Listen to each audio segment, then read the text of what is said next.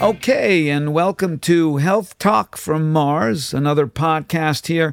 And this is a special podcast because what we're doing is a reenactment of a lecture I'll be doing in Louisiana, New Orleans specifically. And I am going to debate a carnivore, Darren Schmidt. And so this is the preliminary talk. So here we go. So this talk is about what is the most ideal diet for longevity and also health span and also for the health of the planet and health of the environment. So, which is very, very important. You can't leave that out.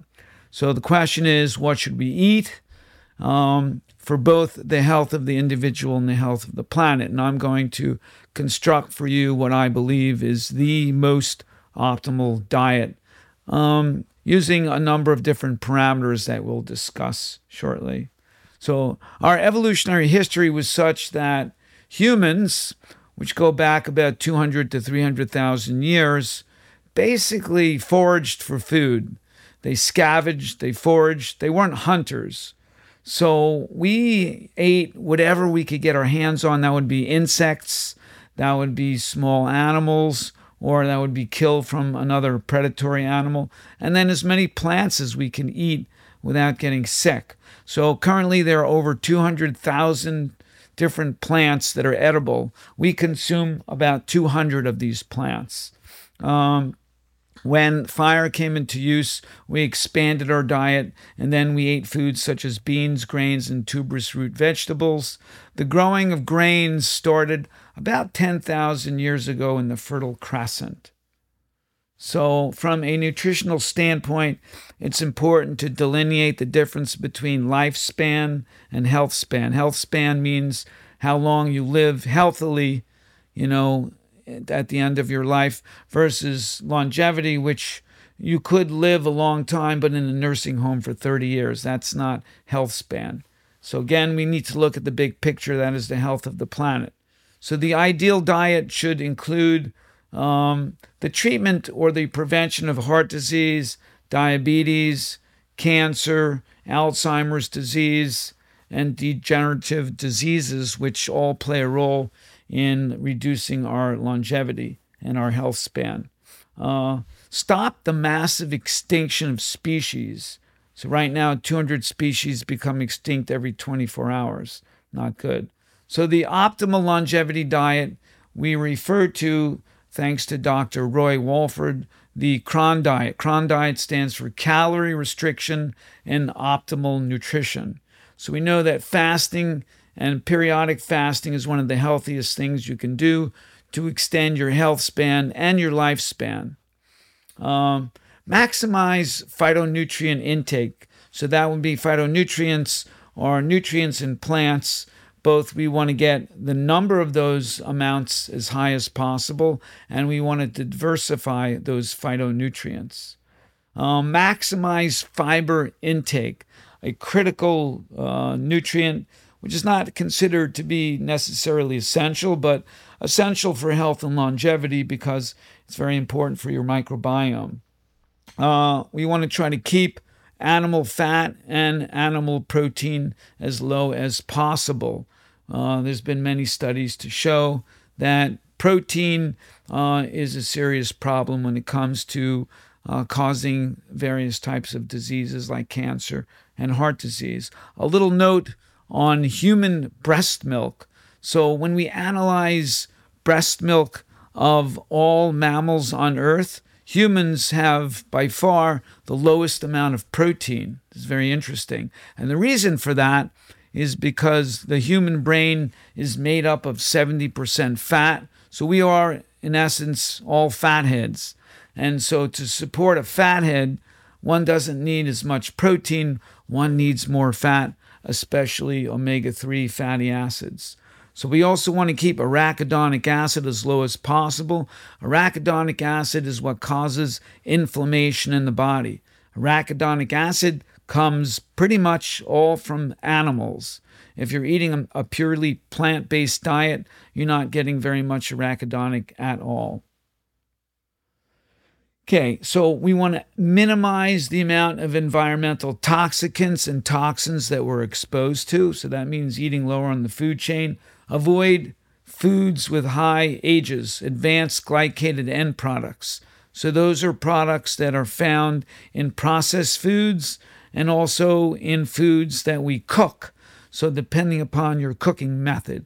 So charbroiling is the worst way to cook something because it produces the most ages. And ages have been definitely linked to premature aging and a number of different diseases.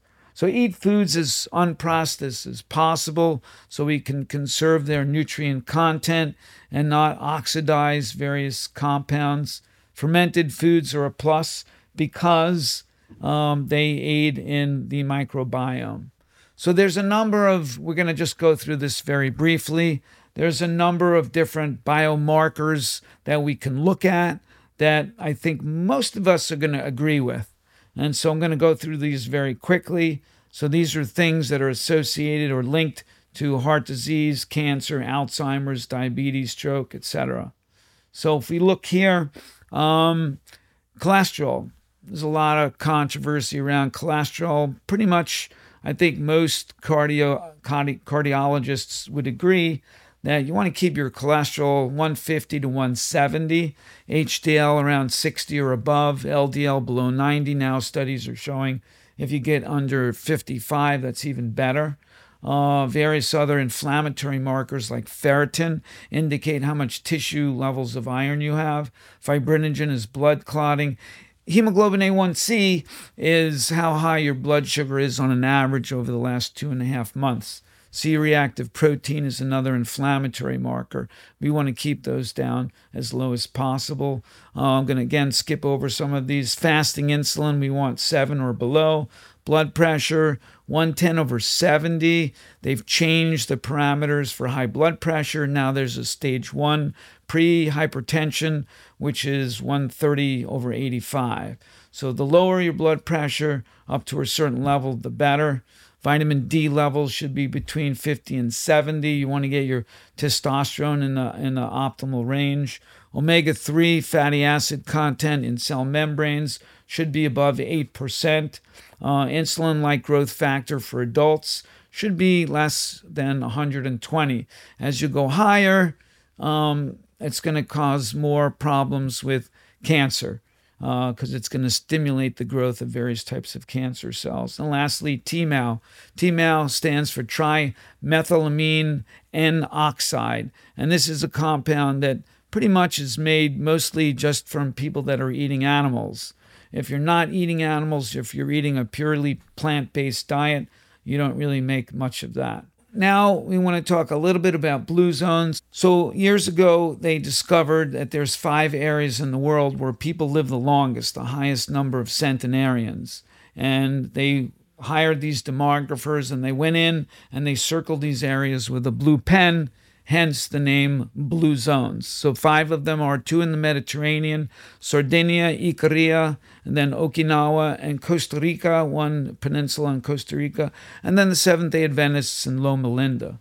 So what we know about them is they consume 58 to 75% of their calories from carbohydrate. So again, that matches up with some other ideal numbers that we want to see from the diet. What do all blue zones have in common? Well, in Okinawa, before each meal, they say hara hachibu. Hara hachibu is eat until we're 80% full. So this was something they've been saying for a long time. So that's calorie restriction right there in a nutshell. Lower levels of processed foods, lower intake of animal protein, increased intake of legumes. So basically the blue zones eat legumes 3 times a day. So, and there's a number of reasons why those legumes are really beneficial for us. High levels of fiber. So fiber is something that is critically important for your gut microbiome. Now we realize that most serotonin gets released from the gut, which is responsible for proper brain health and good mood. But also that microbiome is responsible for decreasing colon cancer, breast cancer, cardiovascular disease, Fiber decreases the glycemic effect of foods. So if you're eating a carbohydrate food that doesn't have any fiber, it's going to cause your glucose to go up a lot higher and a lot faster, versus if there's a bunch of fiber, it's going to dampen the effect of the glycemic index. Here is a slide that I want to present, and it's comparing the Okinawan centenarians with Okinawan elders and then U.S. elders. And you can see some of the most prominent features. Cholesterol is 152 for the Okinawan centenarians. For the U.S. elders, aged between 65 and 74, they came in at 221, so considerably higher. The Okinawan centenarians had an HDL of 50, so if you divide that into the 152, you get a 3-to-1 ratio. This is the most startling stat, I think, of all, that Okinawan centenarians, only 1.5% of these centenarians have hypertension, as opposed to the U.S. elders, 61%. So something, obviously, what they're doing is really working. Their level of homocysteine is less than 8. Flavonoid intake is 101 milligrams per day, as opposed to American U.S. elders, which is about 13 milligrams per day. Total calories from Okinawan centenarians came in at 1,539. U.S. elders, 2,176. So quite a difference in caloric consumption. They ate 3 times more grains, mostly refined grains for the U.S. elders. Wheat products in Okinawan centenarians was pretty low. Nuts and seeds and sugars and oils were almost negligible to even speak of. But their legume consumption came in at 75 grams per day, and that's because they eat them 3 times a day, compared to the U.S. elders, only 25. If you look at their meat consumption, egg consumption, and dairy consumption, it was really like nil. Their vegetable consumption came in at 1348, as opposed to U.S. elders at 189. So that's about 6 times, 7 times more than what U.S. elders consume. Sweet potatoes, this is the big thing about the Okinawans. They consumed 1,174 grams per day of sweet potatoes. Some of them were purple sweet potatoes. The data was not available for U.S. elders, but it's small, I can tell you that. So those are the prominent features in the blue zone, dietarily wise, at least in Okinawa.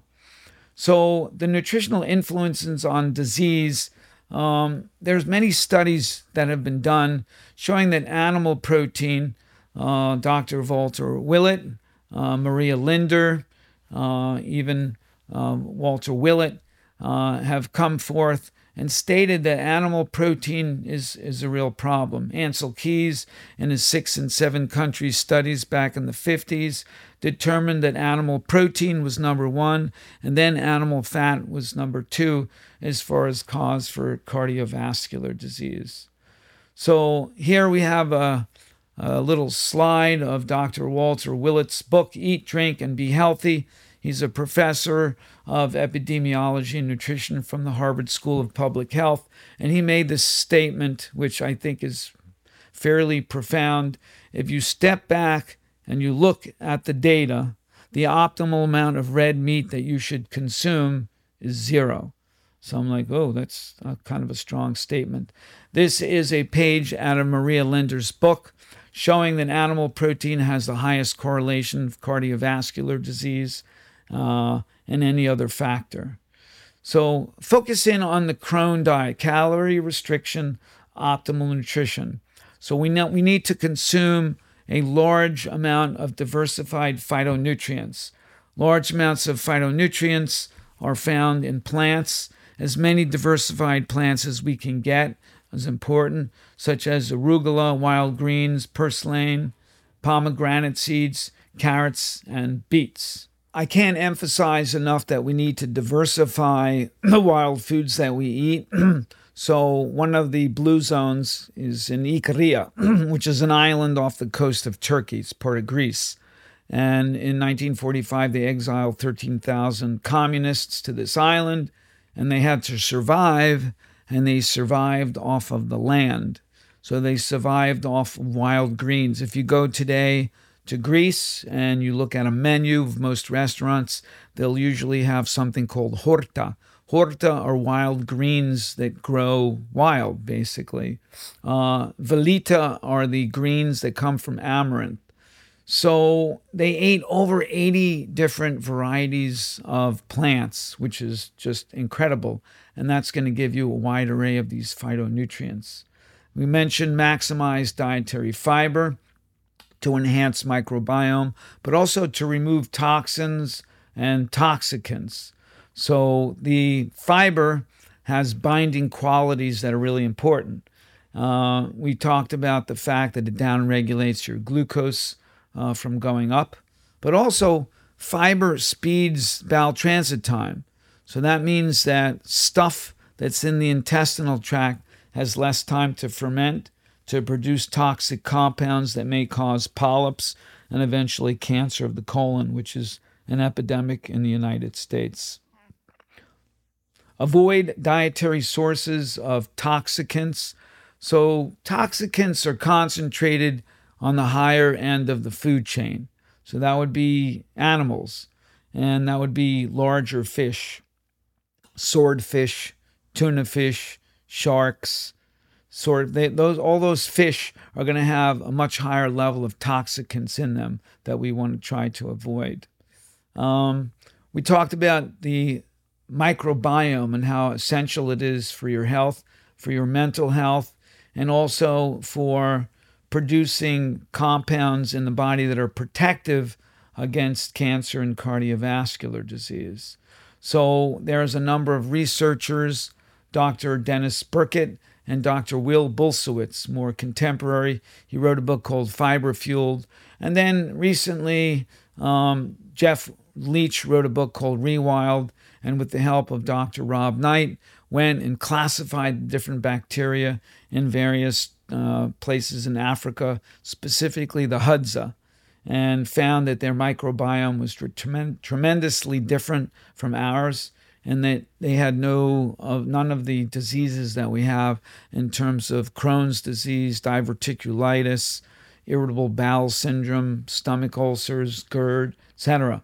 And that has to do with the type of fiber and the amount. They consumed more than 100 grams of fiber per day. So here's an important little item with regards to a toxin, and that would be iron. Iron is something you can't live without, but you can't also live with it if you have too much of it. So 1/8 of the population contains one of the genes that codes for hemochromatosis. If you have full hemochromatosis and don't know it, you will die by age 30 of fulminant heart disease because everything's going to oxidize. If you have a tendency to store extra levels of iron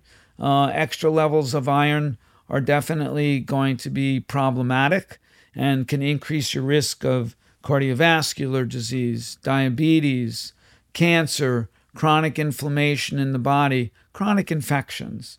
So, if you carry that gene, and a lot of people do, you want to make sure that your iron tissue levels are low. And that's an easy test that we can measure. So, cancer and heart disease comes from a lack of phytonutrients and flavonoids.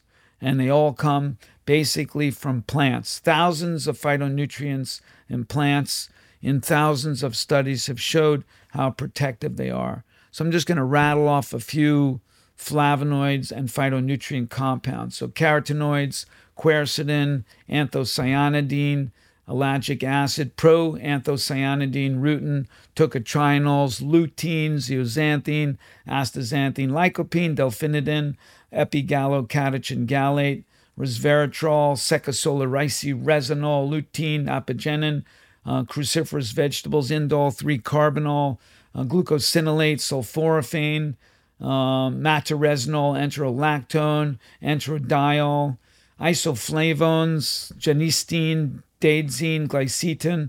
So all of these compounds are found in plants. If you don't eat plants, you don't get them. You lose the opportunity to get these great protective substances. Also, mushrooms. So mushrooms, we could do a whole talk just on mushrooms. Shiitake mushrooms contain lentinin, which has been shown to be cancer protective and also to treat cancer. Annatto.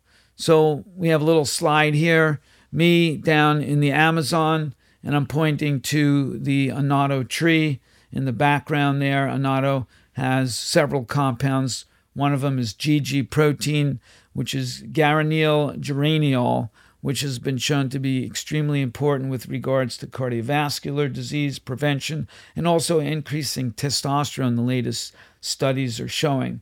But it also has tocotrienols, of which we get very little of. Tocotrienols have been shown to be very therapeutic for osteoporosis, cardiovascular disease, and cancer protection. All right. So right here, this is a list that you'll need to go over by yourself. I just listed a variety of foods, my 20th healthiest foods in the world to eat.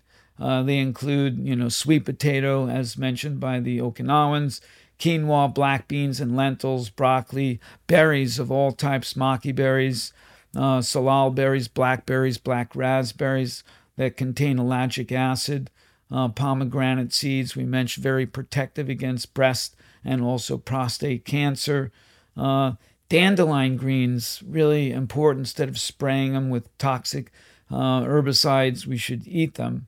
Fermented soybeans, natto, is really important. It's got some vitamin K in there, which is protective against osteoporosis. Spirulina, which contains a tremendous amount of carotenoids. Carotenoids get concentrated in the skin, very protective against the damaging effects of ultraviolet light. So if we are talking about the ideal diet, we must talk about botanicals. Botanicals are critical for our bodies because botanicals give us a whole nother array of phytonutrients. To omit botanicals because they're plants would be rather absurd. And I would probably be out of business because I prescribe a lot of botanicals. There's a significant overlap between botanicals and herbs that we cook with. We should be exploring as many different ways as possible to use herbs and botanicals in our food. One example is turmeric and pepper. We know that black pepper, can greatly enhance the utilization of turmeric. So good to use together. So I just want to mention about the 5 pillars of longevity. The 5 pillars of longevity are espoused by Dr. Walter Longo, who was a disciple of Roy Walford. And he wrote the book, The Longevity Diet, which I urge all of you to read if you haven't. And he lists the different ways that we can prove something to be correct. And number 1, obviously, randomized controlled clinical trials. In some cases, that's not possible. Basic juventology research, the study of youthfulness. Epidemiological studies where we look at different bands of people and we determine their health based on what they're eating. Centenarian studies, that would be the blue zones. And then studies of complex systems. So we want to look at all of these different ways to be able to prove a certain point. So one of the, critiques is that, observational studies, they don't really count. And I would like to make a comment on that. So we still don't really know for sure that tobacco smoke causes lung cancer. But everyone would agree today that cigarette smoke causes lung cancer. So if you did a study, observational study, you took 100 non-smokers and 100 smokers, and you matched them up as well as you could for age and sex and where they lived, etc., socioeconomic status. And at the end of 20 years, 20 of the smokers got lung cancer and 1 of the non-smokers got lung cancer. And you repeated that study 1,000 times and all of the results came out similar. I think eventually you can conclude that tobacco smoke is a pretty strong causation for developing lung cancer. All right. Environmental toxicity, fat stores of animals, bone, organ meats, liver, and kidneys, they bioaccumulate these toxins. So again, if you want to avoid as many toxins as possible, eat lower on the food chain. Ages, the most prominent source of advanced glycated end products would be processed red meats. So that would be like bacon, charbroiled stuff. Those things can be very problematic. Genetically modified foods, we don't want to forget about them. Incidentally, we spray 4.5 billion pounds of glyphosate around the world today. It's a water-soluble toxicant, not something that you want to be exposed to. What we know is the vast majority of glyphosate is being sprayed on crops, monocultured crops, such as soy and corn that are genetically modified. So if you avoid all animal products, you're going to avoid a great source of glyphosate. The other toxin or toxicant would be antibiotics. So people don't realize that we're constantly being exposed to antibiotics. The Coming Plague was a book written years ago that talks about that overuse of antibiotics. Well, 80% of the antibiotics that we use in the United States comes from animal agriculture. So if you eliminate animal agriculture, you eliminate those 28 million pounds of antibiotics. So one of my favorite researchers and naturopaths who passed away a few years ago, Dr. Walter Crinnion, and his associate, Dr. Pizzarno, the founder of Bastyr University, wrote a wonderful book called Clinical Environmental Medicine. And it's a must-read if you're interested in environmental health. And so this is a little clip, basically from Dr. Crinnion a few years ago, that he talked about what would be the ideal diet to avoid the most toxicants and toxins. And here it is. And then dietarily, well, you're looking at avoiding the dirty dozen fruits and vegetables. The Environmental Working Group has their dirty dozen, their shopper's guide. You avoid that because those are organophosphate neurotoxic pesticides. Don't want those. Eating a diet that probably the healthiest diet is more of a Mediterranean style diet. But you have to have a lot of the whole fruits and vegetables and grains because that feeds your microbiome, which is critical in this whole process. Having a more vegetable-based diet means your urine is more alkaline. And if your urine is acidic, you recycle all the toxicants. You just suck them back in. So getting a more of an alkaline pee, which is mostly diet-based. Okay, so Walter Crinnion is a very well-respected researcher and scientist, along with Dr. Pizzarno, and I would say I would definitely listen to their advice. So from an environmental standpoint, there's a book Elizabeth Colbert she wrote called The Sixth Extinction. Just to give you a heads up, 200 species of plants, animals, and insects become extinct on a daily basis. That is more than the extinction rate of 66 million years ago when the dinosaurs became extinct. So people should be getting a little nervous about this, and they should think about the health of our planet, and they should think about species extinction. So the environmental health of the planet is determined by how many species we have, deforestation, land usage, loss of biodiversity, water usage, overfishing, dead zones. So here we are down in New Orleans, Gulf of Mexico. If you haven't seen the movie documentary Mission Blue, it's a biography of Sylvia Earle, who's an oceanographer. She categorized thousands of species of seaweed and algae, and she's a brilliant researcher. Well, the largest blue zone, or one of the largest blue zones in the world, is right here in the Gulf of Mexico, because the Mississippi River drains into that. So why is that? Well, Probably the number one reason is nitrogenous waste from animal agriculture. That would be pig farms.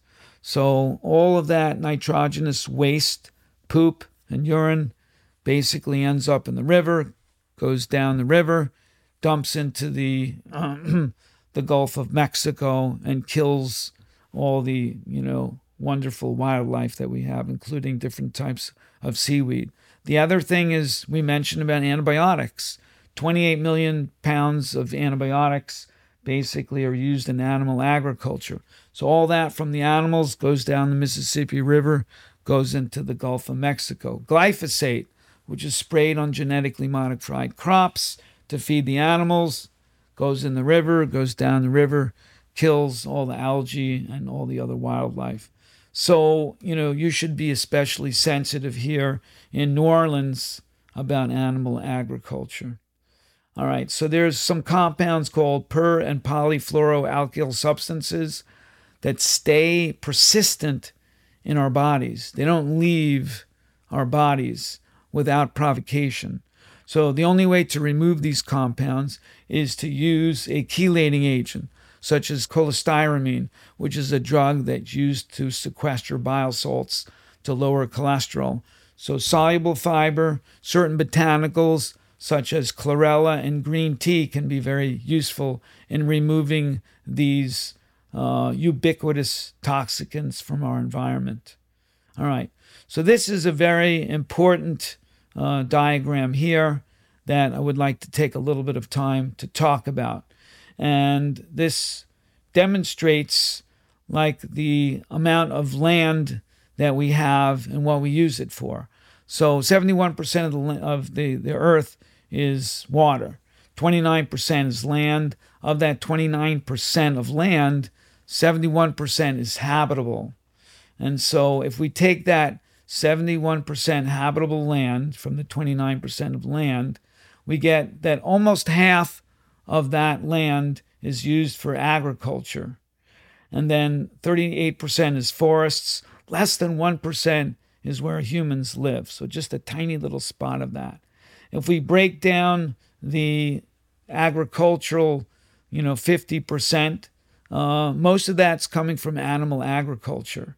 So if we look at a percentage, it's about 77% of that 46% is devoted to animal agriculture. And only 20-something percent is for plants consumed directly by humans.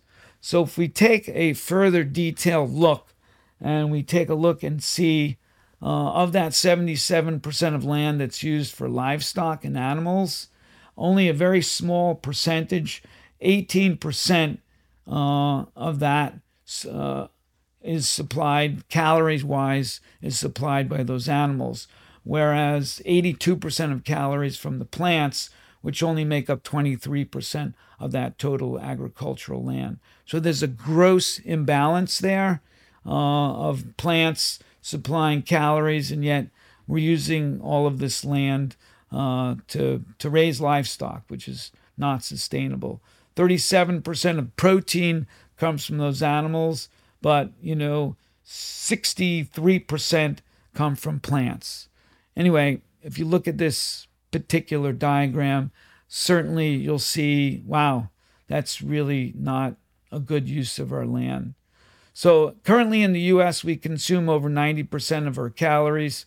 We consume over 90% of our animal protein from CAFOs. Those are concentrated animal feedlots. If we switched all of our livestock to grass-fed, it would require about 3 Earths in order for that to happen. So we just don't have the land to free raise animals. So here is just a small interview with Michael Pollan, who wrote The Omnivore's Dilemma and In Defense of Food. And he was asked the question, by the year 2050, we're going to see 9 billion people on Earth. And so if we were to ingest meat, the same as we do in the United States today, how much would actually be sustainable? And his response is the following. Per meat? And including dairy, like I don't think I don't know enough, but yeah, it would be on the order of a couple ounces a week. It's not going to be the way we're eating it now. We're gorging on meat. We're eating huge amounts. And does that include cheese too? Like Yeah. 2 ounces total. Cheese and milk 2 ounces a week. And so he was famous for the simple statement, eat whole foods, not too much, and mostly plants. So he's someone that I would take advice from. He's done a lot of research in the field of sustainability. If we take a look at species extinction and loss of biodiversity, this is a serious problem.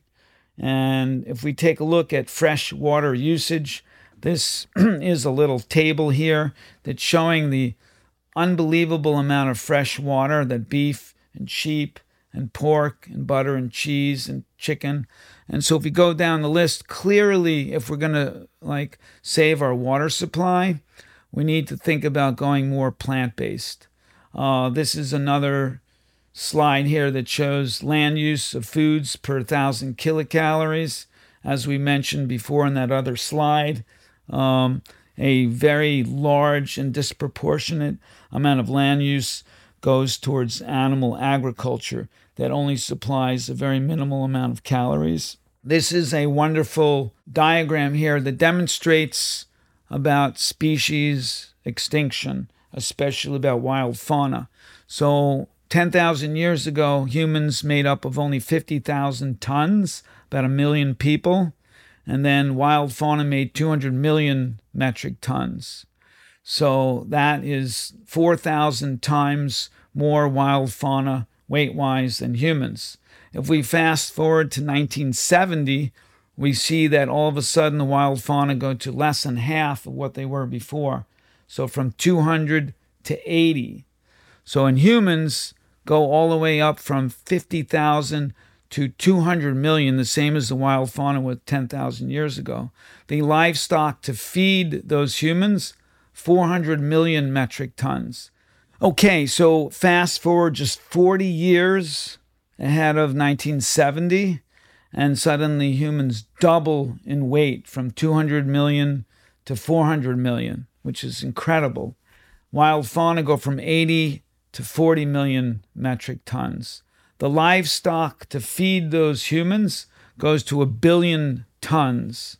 And if we take a look at what it's required to feed them, because livestock are relatively young, usually cows are slaughtered in the first 1 year to 2.5 years, chickens and pigs even younger.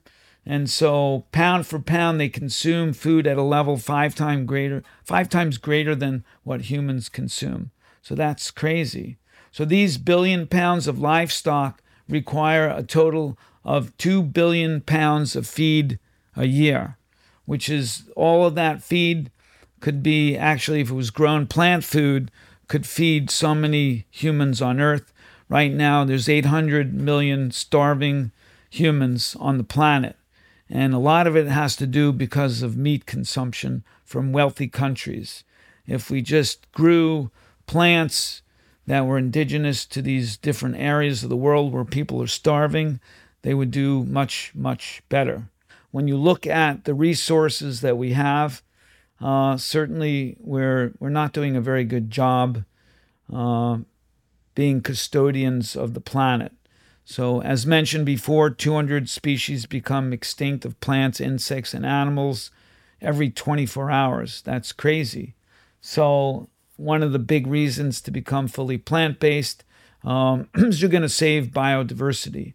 This is a little clip here about fish, another sobering thought, which is, I think, that we all need to be extremely careful about. Here it is. The UN reported that 3/4 of the world's fisheries are overexploited, fully exploited, or significantly depleted due to overfishing. The oceans are under siege like never before, and marine environments are in trouble. And if we don't wake up and do something about it, we're going to see fishless oceans by the year 2048. That's the prediction from scientists. The fact that when people look at fishing, sometimes they're only looking at the fact of the animals who are actually consumed by humans, and we're not necessarily looking at all the animals who are caught in the drift nets, all the other animals who are killed in the industry. Okay, so now we're going to move on to, the environment is a slam dunk in terms of fully plant-based diet. If you want to add a little bit of meat to that, you could, but from an environmental standpoint, not a good idea. So the ethics. So ethics, another slam dunk. On the planet Earth, all animals have coexisted with plants. For millions of years, they've relied on plants for survival. Even the carnivores have relied on plants because they eat the animals that eat the plants, that live off of those plants. Humans, from an evolutionary perspective, should be caretakers of the planet and should view all life as sacred. To enslave, torture 70 billion animals every year for human consumption just seems incredibly unethical. We mentioned 200,000 edible plant foods that we know of on the planet. We only eat about 200 of these. We have enough food to worldwide feed 12 billion people, but yet 800 million people are starving to death. Anyway, so the conclusion of this talk is the evidence is clear. Plant-based diets have a profound impact on disease prevention and overall health. By prioritizing whole, nutrient-dense plant foods, individuals can significantly reduce their risk of developing a range of chronic health conditions, leading to a higher quality of life and improved longevity, plus greatly benefiting our environmental ecosystem, thus allowing other species to survive. I'm going to leave you with this. Lokaha samastaha sukino bhavantu. May all beings everywhere be happy and free. May the thoughts, words, and actions of my own life contribute in some way to that happiness and to that freedom for all. Thanks for listening to this podcast. And one little comment, go vegan! All right, over and out.